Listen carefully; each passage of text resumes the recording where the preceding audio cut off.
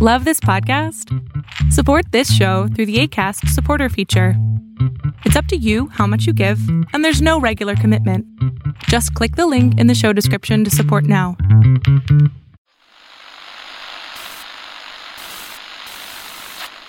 Nine, 12, 10, 28, 2, 23.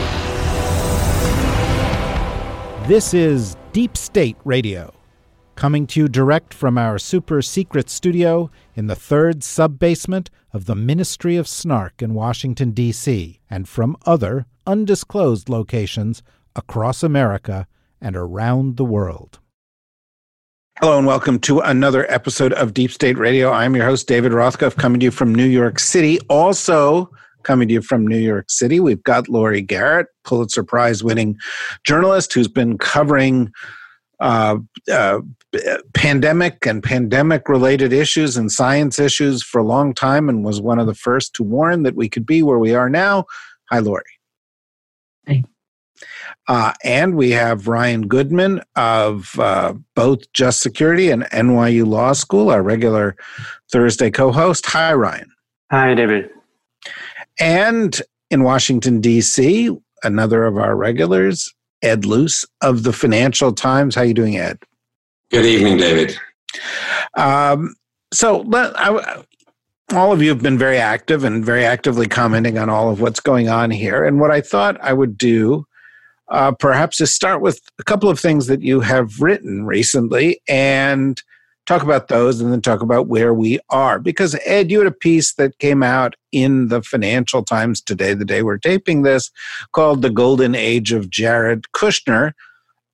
Seems to be almost a contradiction in terms there, but you do talk about the incredible influence that Jared Kushner has as the leader of what you describe as kind of the ostrich coalition within the Trump administration. Can you give us a little bit of the background of the piece and why, because I have my hard time getting my brain around this, we should even be paying attention to this guy? Oh, that's a very good question. I mean, this kind of piece could have been written any time since the lockdowns began, or in fact, since Trump became president. But what triggered me in particular was the comments he made on Fox News on Wednesday, where he described the Trump administration's handling of COVID-19 as a great success, a great untold story, where they had now hit all their milestones, and we would, as a country, be back to work almost fully by June, and by July we would be rocking.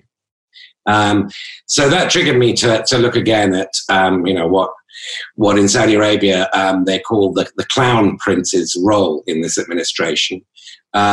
He has, from very early on, from before Davos in January, been on the side of what you rightly call the ostrich side of this. That's known globally, the Ostrich Alliance, as the leaders of countries that are basically denying that this is a serious epidemic threat. Bolsonaro in Brazil, Lukashenko in Belarus and elsewhere. And Kushner has been the sort of chief ostrich, along with Larry Kudlow, Steve Mnuchin in January, February, arguing that this is an overstatement, that any overreaction by Trump will spook the stock market and therefore endanger his re-election. And then on the other side, you have people with whom we normally wouldn't agree, and almost certainly don't for the most part, like Peter Navarro, the China hawks, for different reasons, for their own purposes, saying, look, this is really, really serious. And I think Kushner is back in the saddle now. He's, of course, been in charge of his shadow task force, which has just been confusing everybody across the administration. It's been undercutting the actual task force led by Mike Pence, making it look relatively competent, which is an extraordinary feat. And he's been the de facto vice president to Trump during this time, as I think he has been really all along.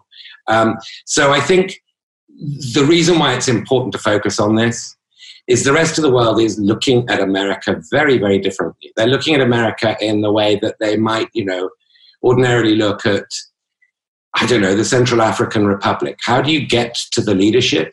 It's not through the scientists. It's not through qualified advisors.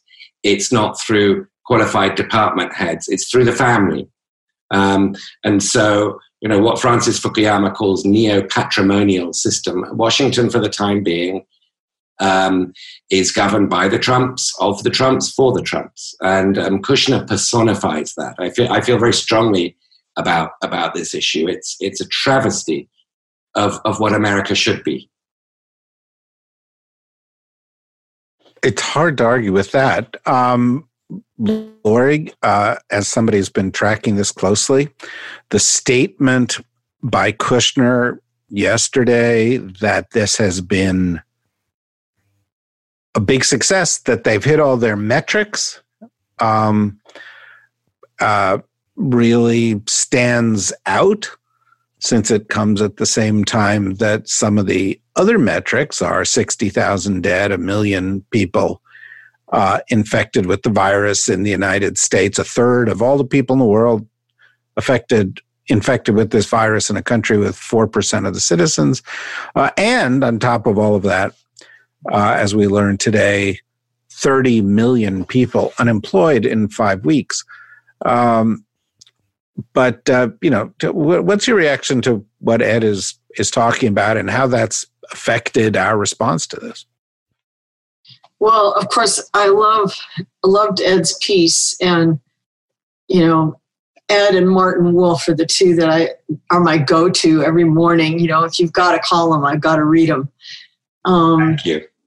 And as far as the Trump clan goes, one thing that people are kind of overlooking is that Ivanka also did a presser in which she said from the White House that, every single target for the small business people, for the entrepreneurs she loves to refer to, has been met. And we got this money out in record time, and I'm just hearing from so many out there in the community about how wonderful it is that my father got this money out the door for small businesses all across America. So, I think the general message that's come through from day one in this administration since the epidemic started in Wuhan has been everything's under control. Everything's just fine. And if just fine is 60,000 dead, but we know that's an undercount and is most likely closer to 85,000 dead because it doesn't include all those who've died at home, never going to hospital and never getting tested. If that is part of the great metrics, then that's a pretty cruel set of mathematical targets and models. And if 30 million unemployed is part of their metrics, and that's cruel beyond belief. I just find it appalling. We've never actually had a strategic plan put forward by this administration. We've had some sort of PowerPoints of, states will do this, and then their epidemic will go down, that sort of thing. But we've never really had a strategic plan. And Ed described the various factions inside. I've heard of a couple of other factions as well, but it's a fragmented administration where different powers jockey for the president's ear, and depending on who he last heard, that's what he mouths when he walks in, which allegedly, according to Deborah Birx, is why he suddenly was pushing disinfectant, because he just had a briefing that he completely misunderstood and thought, oh, good, let's all mainline Lysol. I don't know, we're dealing with a complete fragmented mess, no coherent policy of any kind. But I will say this to you, David, I'm not sure anybody has a strategic plan. Name a country that's put out a clear strategic plan for not just in the short term, what tactics will we use over the next 4 months so that we can go back to work, but how will we deal with the fact that COVID will remain in the world and come back again and again? What's our large-scale strategic target? What are we trying to accomplish here? I think everybody is still running behind the virus. It's way out in front. We just feel it most acutely because we're accustomed to being a competent nation, and we have not seen a ray of competence at any moment since January. I think it's pretty fair to say that if, in fact, there were a global committee to get ahead of the virus, nobody would appoint Jared Kushner to that committee. You might have a spot for maybe Jacinda Ardern, for example, but not Jared Kushner. Ryan, you wrote about another dimension of this, not a strategic plan, but of what appears to be, a decision taken and implemented at a high level and across the government that was pivotal in all of this. And in other words, what I found striking about your article, which you wrote with a colleague of yours from the law school, which appeared in the New York Times this week, was that it made it clear this was not purely incompetence. It was not purely being behind the curve. There were some deliberate decisions taken which have to be seen as malevolent. Right, and to tie a number of these pieces together, what we were able to do is reconstruct basically the last 5 days in February. And we now know what the president and his team knew then. We didn't know it at the time. So that even at the time, February 26th, the Washington Post had reported that Trump had told his aides not to engage in any forecasts about the virus because of his fear about the stock market. But now we know much more about what that meant. So at the time, many people might have thought, well, because the forecasts aren't necessarily good or bad, or they're mixed. But we now know Alex Azar, HHS secretary, had warned him twice, saying that this is a severe concern, and that Trump responded to Azar by saying, you're being alarmist. We know that Peter Navarro had warned him in stark terms in internal memorandum late January. We now know from the Washington Post just over the last 48 hours, over a dozen presidential daily briefs included the seriousness of the threat and that there was the steady drumbeat starting in late January. We now know that the U.S. military's intelligence service and the U.S. Army put it on WatchCon 1 because of the likely imminent threat of a pandemic. And all of that precedes January 25th, where a first time a CDC official speaks honestly to the American public, and that's Nancy Messonnier. And she says, community spread is inevitable. It's not a matter of if, it's when. I had a conversation with my children this morning, and we said we have to get prepared as a family. And then here's a quote from her as well. I listened back to the tape. You can have the full audio of the February 25th interview with her, which was a public briefing of CDC. She says, quote, now is the time for businesses, hospitals, community schools, and everyday people to begin preparing. And then what do you have after that? After that hour passes, an orchestrated plan by the Trump senior officials, it looks like, to lie to the American public. That's the kind of what we come out of the facts with, which is it is not about incoherent policymaking at some level and something chaotic. For 5 days at least, they maintained this other public deception, which was Alex Azar, who was otherwise being accused of being alarmist, quickly holds a press conference with Fauci behind him, and he says the virus is contained. And he says, I want to engage in radical transparency with the American public. The virus is contained. Kudlow goes on CNBC and says, it's not airtight, but it's close to airtight, within hours, same day. Trump then goes on to a press conference and he says, it's 15, that's when he says the infamous line, it's 15 cases, but it'll be 5 soon. In a couple of days, it'll be 0. And that shows we've done a good job. And one more piece in this 5 days is somebody else who's dripping in infamy here is Secretary Esper. This is the New York Times report that said that Esper gets on a video conference with all the military commanders across the world and says, you need to clear it through me if you're going to come out with anything that is trying to protect the troops, but would be incongruent with the president's public messaging. He then denied, the spokesperson from the Pentagon denies the New York Times report is accurate, but then Esper has to testify, and he basically testifies to the accuracy of central parts of the facts of that of the New York Times reporting. So we now see it then, and I think part of the idea here is to understand that this is just a 5-day window into what's been going on kind of across the board, and how we have to think about what the administration is telling the American public when it's suggesting that it's time to bring back the economy in places like Georgia and elsewhere. So let me bring this back to Lori, and then as I said, we'll open up the discussion a little bit beyond it. But one of the things that I think the press has done periodically is normalize this and suggest that what was happening was either A, policy debate, or B, that the president and his aides were lagging the virus, that the virus, as you said, was ahead of us, when in fact something else was going on. They may have been lagging the virus. They may have been incompetent to deal with it. But there was a deliberate effort to suppress the facts, to suppress the actions that might be seen to be in support of the facts, and thereby to put millions of Americans at risk.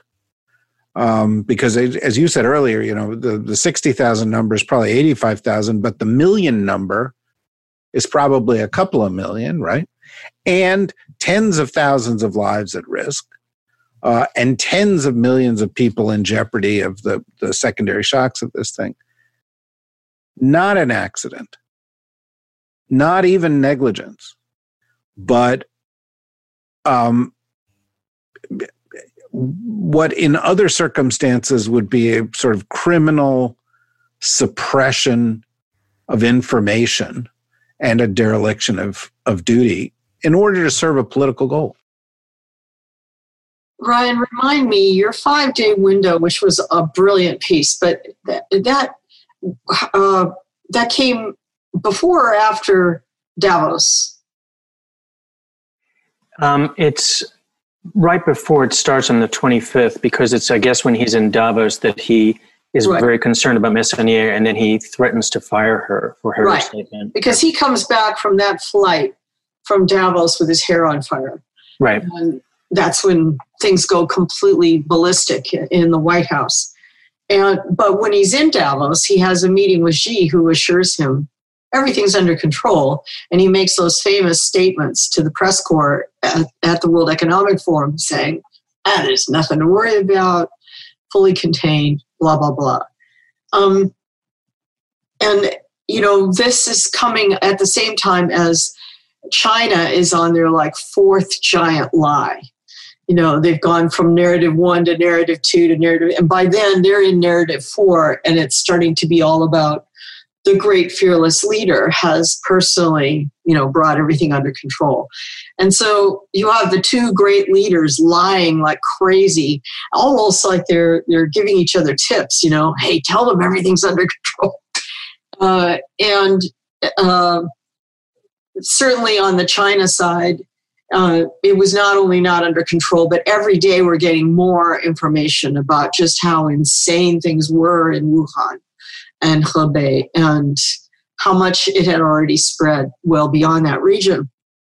So, what is going on with Trump? What are they thinking at that moment? What are they imagining? I think Trump has all his life, and as a realtor, as a hypester, as a Studio 54 figure, as a man of many women and all this stuff. He's always had this notion that if you bluster it, you put it out there, you say, this is reality, then it becomes reality, and he's now met his match. The 5 days you're talking about, your premise was that they decided to define reality. They decided to say it's under control. The stock market is freaking him out. It's got to come back up. We've got to break records again. Boy, we were going to hit 30,000 on the Dow. got to get back over there again because he wants, of course, to get reelected. And so it feels consistently like the way they're operating is you say this is true, then it must be true. You say hydroxychloroquine cures this disease, it must be true that hydroxychloroquine cures it. You say that disinfectant works inside the human body, it just must be true. You say that the stock market is feeling great and disconnected entirely from unemployment, disconnected entirely from the collapse of the entire entrepreneurial sector of America. And it just must be true because he said so, because they say so. That's what I got in large part from your piece, that it was just bluster and bluster and bluster. Well, I think that's right. But also today, we had a poll rating the president on his performance. And he went up 6 points since the last poll, a period during which we surpassed the 60,000 death toll, a period during which he told people to put disinfectant into their systems to poison themselves, period during which it became even more apparent that we were not in control of this thing from a medical or economic perspective. Ed, he's at the highest approval of his presidency right now. 49% of Americans think he's doing a good job. Maybe Lori, has it right that this is what he learned at Studio 54 and from Roy Cohn and from bullshitting the world about his real estate deals. But, maybe it's working. I have in case you can hear me hesitating, I have giant cognitive dissonance with where we are as a country right now, because this is the biggest calamity that the country has faced since the Great Depression. This man has deliberately invited it and exacerbated it. And half the country says, way to go, boss. It's a profound and really quite sort of troubling conundrum trying to figure this out. And I share your cognitive dissonance. I'm in the middle of researching something my editor requested, which is a sort of grander narrative piece about the whole thing from day one. So I've been talking to people who talked to Trump and who advise him on this and that, either from outside or in one or two cases inside, and getting different points of view. And in every case, the interesting conversation is the off-the-record one. And what they all say when I ask them, why do you allow the president to talk about disinfectant and hydroxychloroquine and all these other sort of quack remedies and folk sort of pet theories that Trump comes up with? And they say, well, A, we can't stop him. B, we are tearing our hair out. And C, he turns around whenever anybody does gently try to stop him and says, I'm the one who knows how to win politics. You told me in 2016 that I should stop talking, and I won. So I'm the one who knows how to do this. You can tell me about other stuff, about the economy or about health, but you can't tell me that, these aren't his exact words, but that reality TV theory of politics is wrong, because so far I've been proved right. And if today's poll isn't a rogue poll, which it could be, this stuff's jumping around at the moment, public sentiment is jumping around, then Trump's going to be even less likely to listen to such advice. And the conversations we've all been having about Biden sitting pretty in his basement, not needing to do much, because Trump is, if you'll excuse my French, fucking it up all on his own. Never interrupt an enemy whilst he's defeating himself, or whatever that famous quote is from Clausewitz or Sun Tzu or whoever it was who said it. That then sort of gets re-examined. Well, how does Biden break through? How does Biden make this election about competence? And how do you define competence to a public, almost half of whom believe Trump is doing a good job? It becomes a far sort of more Himalayan task if this isn't a rogue poll for Biden at this point. Well, it seems to me that the problem is that the way politics works in this country, they're half of the American people. If you go up to them and say, Trump's doing a bad job, they respond by saying, what are you saying about me? They don't view it in the context of some objective truth about Trump. They view it as part of this culture war. And people have said you can't play culture war. In fact, I think Joe Scarborough or somebody was tweeted today, if you can't play a culture war against a pandemic because the pandemic wins. And the answer is the pandemic may take its toll no matter what you do. But politically, the issue is up in the air. Who's going to wait a second. Let me just try to bring a different note into this. I'm sure that the Bishop of Canterbury won fantastic polling points in 1665 when he said, let's just go burn the Jews and that'll make the plague go away. It probably played very well in the polls. When, as Jules Michelet tells us in Satanism and Witchcraft, his monumental book that came out in the late 60s, when entire villages of females were slaughtered so that for decades there was a gender disbalance across much of rural France because they were accused of being the witches that brought the plague in the 14th century, I'm sure it polled really well, right? I mean, the fact that Trump is getting away with polling well by fomenting insanity and posing as if, the metrics that, remember when he pointed to his forehead and said the metrics are in here? What metrics was he talking about? The metrics for the moment when it's safe to go out of lockdown and reopen society and go back to a football game. The metrics are right up here, right? Well, that polls well, but that doesn't mean any of it is okay. And frankly, to what degree Biden may be polling well amongst Democrats right now and be a promising figure, I have to ask, what the hell is his plan? Most of what we hear from our Democrat leadership in the United States is critique of, anger against what the Trump people are doing. But how would they be stopping this pandemic if they were in charge right now? What's their strategy? How would they be linking with WHO? What would be different about how we would be pursuing a vaccine? How we would be pursuing a treatment if Democrats were in charge? I haven't heard that from them. And if somebody else has heard it, please send those documents to me. I'd love to see them.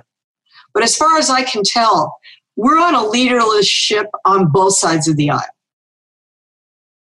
Yeah, no, I think that's true. And you're not even getting into the role that the Congress has not played in this, right? I mean, they've signed some bills, but it's too dangerous to convene, right? Right. And they're literally absent without leave. One thing that strikes me about this, and I will get back to the core issue in a second, Brian, is, we've spent, you and I and the guests on this particular part of our podcast have spent months and months and months prior to all this talking about Trump and impeachment. And there was always this sense that it was about the case. And it was about whether the case could be made strongly enough. And if only we had the, P tape, if only there was some documentation to back this up, if only there were, a recording of Trump talking to Putin, somehow, or notes from the Helsinki meeting, somehow that would change everything. And yet, in this particular case, as you have noted in this article, the crime's being done in plain sight. Nobody's denying it. And it doesn't seem to matter in the politics of it.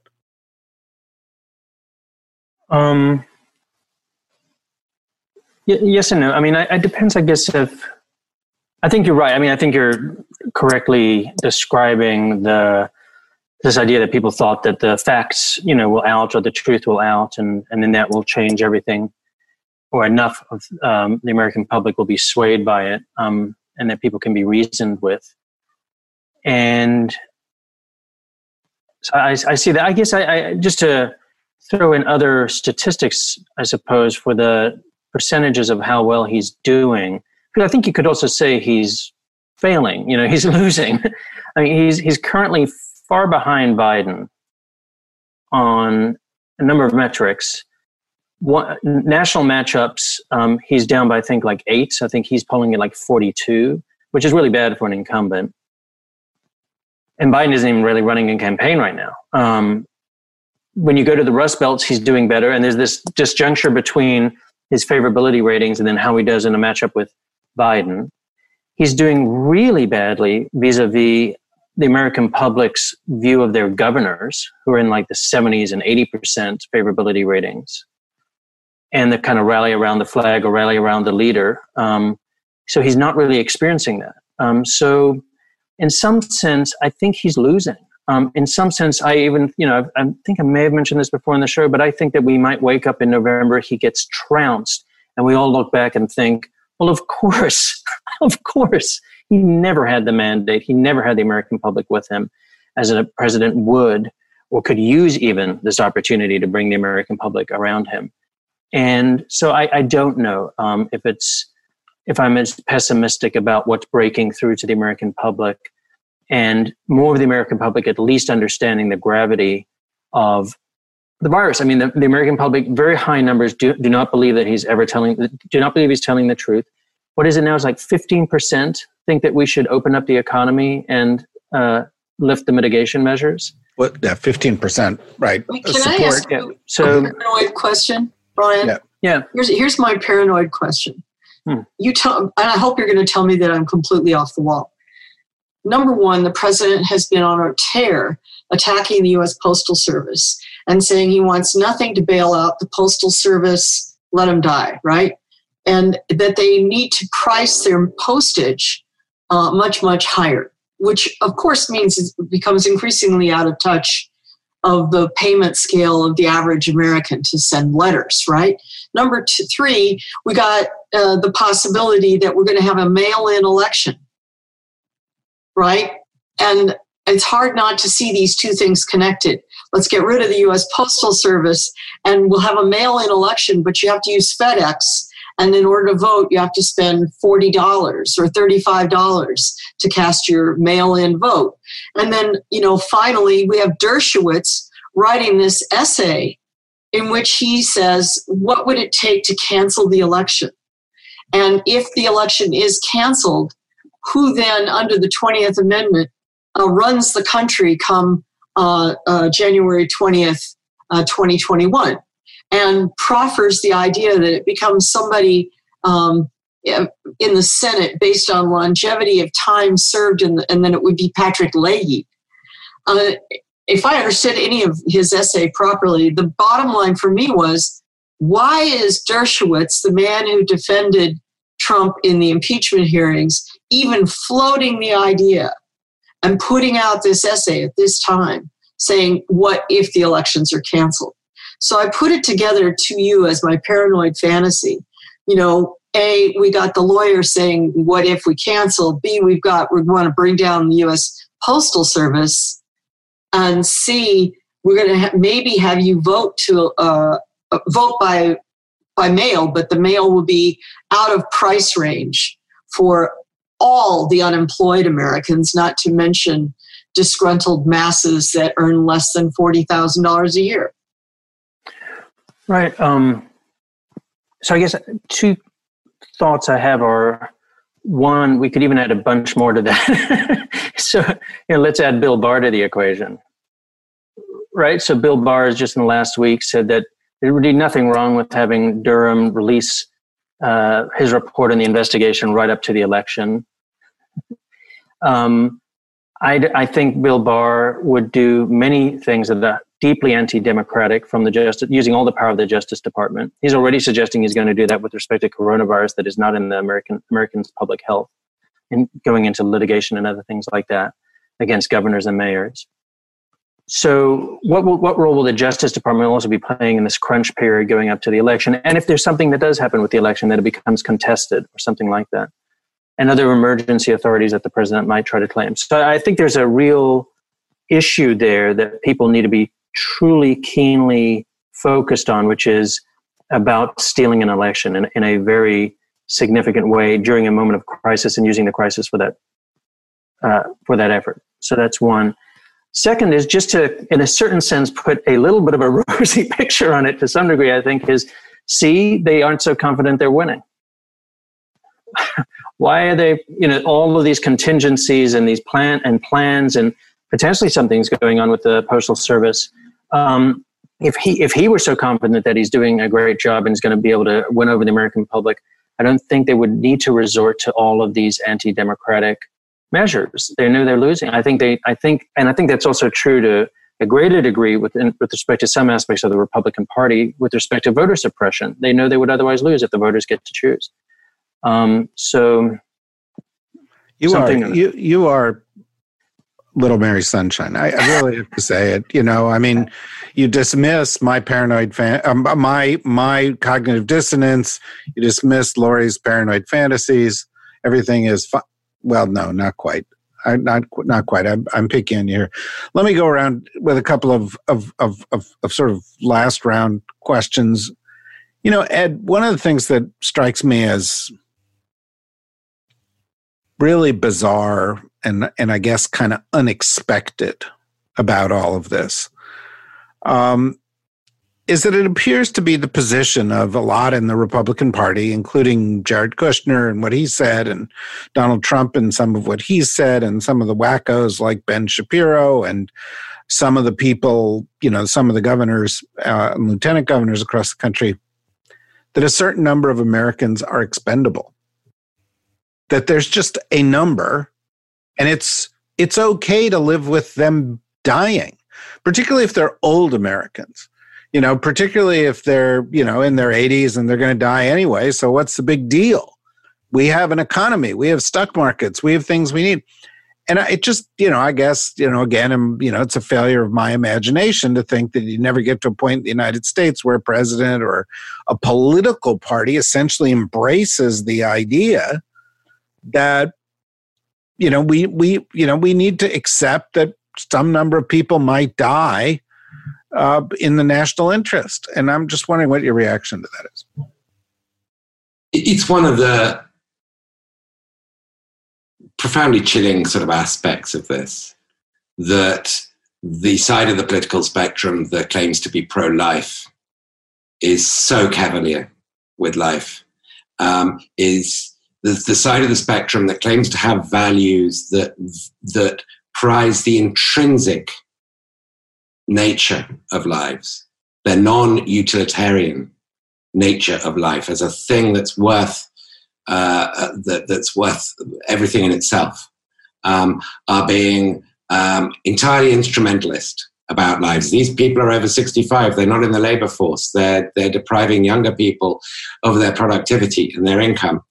That is, the crudest caricature of Jeremy Bentham or any of the sort of 19th century utilitarians that you could think of, which is what conservatives are supposed to oppose. People with values, self-professed values, are supposed to oppose. These were the people who, when Obamacare was being passed, were talking about death panels because of a supposed rationing implication about healthcare or socialized medicine. They were talking about death panels, that entirely theoretical and completely sort of demagogic. Now we're in a situation where it's very real, and we are talking about tens of thousands, potentially hundreds of thousands of dead old people. Why is it that they're so readily able to discuss and contemplate a trade-off between their lives and younger people's earnings? And I think the answer has to lie in race. Most of the older people who are dying at the moment are non-white. There is a perception that this is a sort of Gotham sort of East Coast city problem. And, you know, it's not hard to sort of then fill in the blanks of who we're really talking about. We're talking about undocumented migrants. We're talking about African Americans. We're talking about fat people. We're talking about the undeserving poor.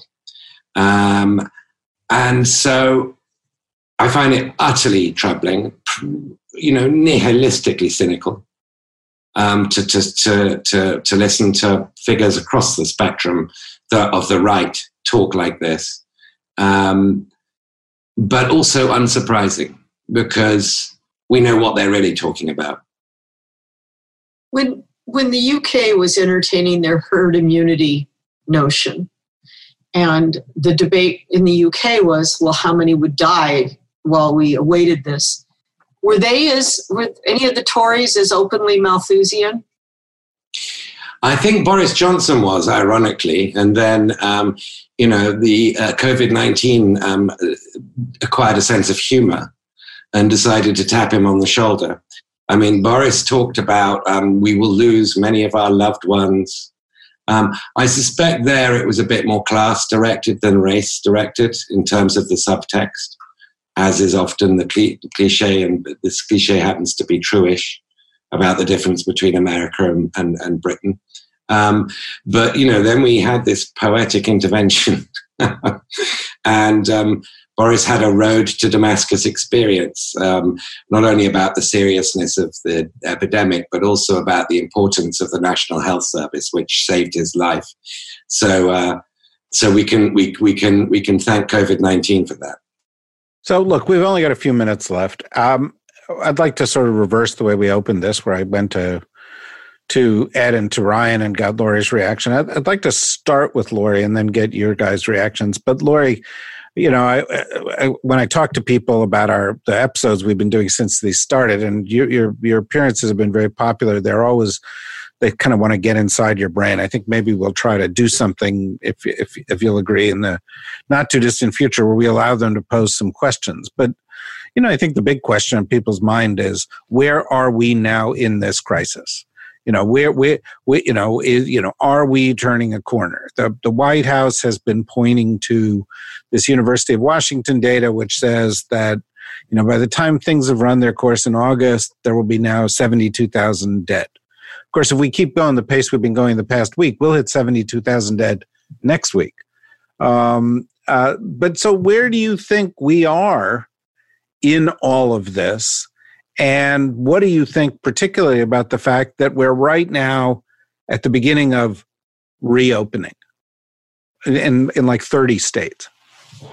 Well, some places may be turning a corner, but they're just at a corner, and the long-term path is another 3,000 miles. So what if you turned a corner? You have a very long journey ahead of you. You know, when we look at the numbers and the claim that we have something in the neighborhood of 1 million people have been infected in the United States, well, excuse me, here in New York City and New York State, we've done the sorts of testing that are designed to answer the question, what percentage of your population is infected? And based on those numbers, which is 25% of the city of New York and 14% of the state at large, then we have more than 3 million infected in New York alone. And California, I'm sure, is up in the same ballpark. So we're most certainly, by any conservative, rational measure, we've got more than 15 million infected Americans right now. If the death toll is somewhere in the ballpark of 85,000 so far, what that's an indication of is a very terrible path into the summer ahead of us. And then with the return of the virus, come late fall, early winter, for another round. And then back again for another round and another round.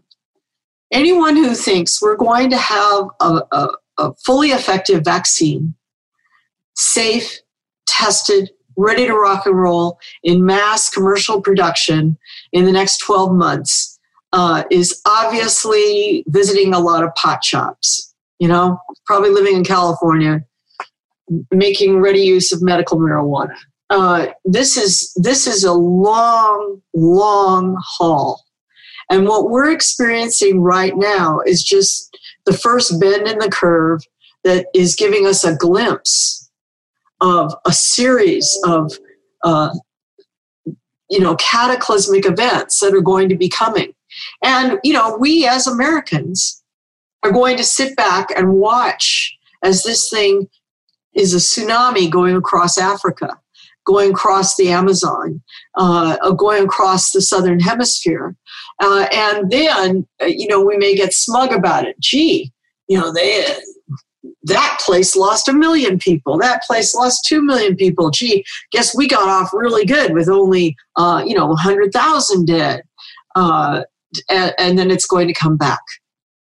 And whoever is the leader of America at the time it comes back is going to have to face a whole new kind of fear, because it will be an informed fear this time. It will be an enemy that we've come to know somewhat. And the stock market has come to know somewhat.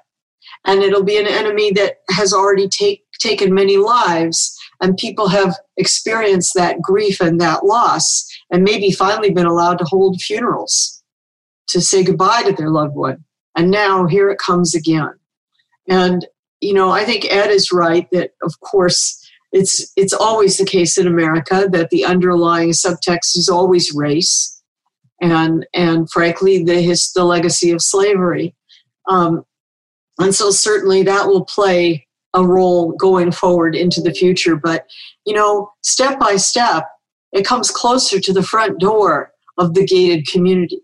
Step by step, it comes closer to the mansion on the hill. And eventually, even the worst of the racists has to admit that the threat faces them as well.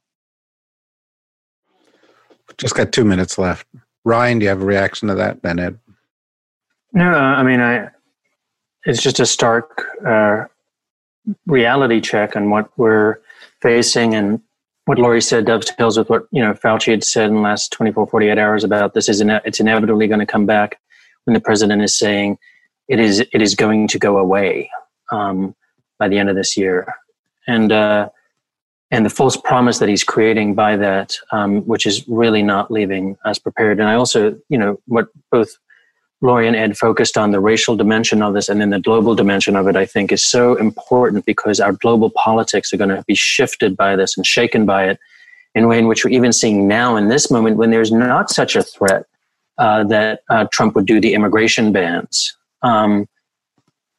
I just can't, it's hard to imagine what the world will be like with who is the US president at the time where it is actually becoming much more prevalent in other parts of the world, where it's more black and brown people. And then, this kind of a restrictionist, isolationist view of our own country, I think could be very frightening, because that is the stress and trauma that breeds the worst out of a public. So, yeah. Ed? Just very briefly, lots of really interesting things said by all of you, including you, David. Sorry, I couldn't resist. You sound so surprised, but keep going.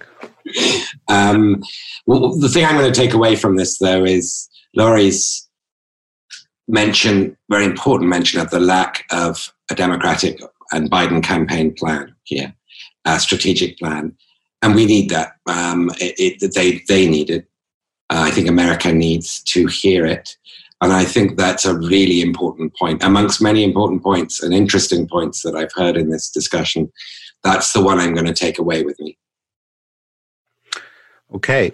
I will add in 30 seconds here that, I'm very struck by Laurie's points regarding the waves that will sweep over the rest of the world, the return of this, the real numbers here in the U.S., whether it's 15 million people who have it now and 85 or 100,000 who end up getting it in this first wave. That Ed, as you know, as we talked about on Monday, there are knock-on effects of all of this. And currently, the IMF is predicting that, the world will be in recession, that major economies will be in recession, that 170 countries will actually be, set back economically. The ILO says 195 million people have been put out of work by this. The prediction is $9 trillion will be taken out of the economy. We've clearly seen 30 million people taken out of the U.S. labor force. All of the projections are based on much less than what Lori is talking about. Every single one of these projections of U.S. down 6%, Europe down 7.5%, China only growing at 1.3%, this labor impact is all based on something like a V-shaped recovery, something like the end of this being achieved in the late spring, and then the world getting back to its business. So, I think, I take very seriously, obviously, everything that all of you say. I take very seriously Lori's outlook, and just want to say that it forces you to recalibrate your outlook for everything else. And when, you talk about what's the Democrats' strategic plan, what's their long-term strategic plan for dealing with this pandemic, for dealing with future pandemics, but also for engineering what will have to be the most profound economic turnaround in U.S. history, in the midst of a world that's going to have to be doing the same thing. And so this may be many, many years coming.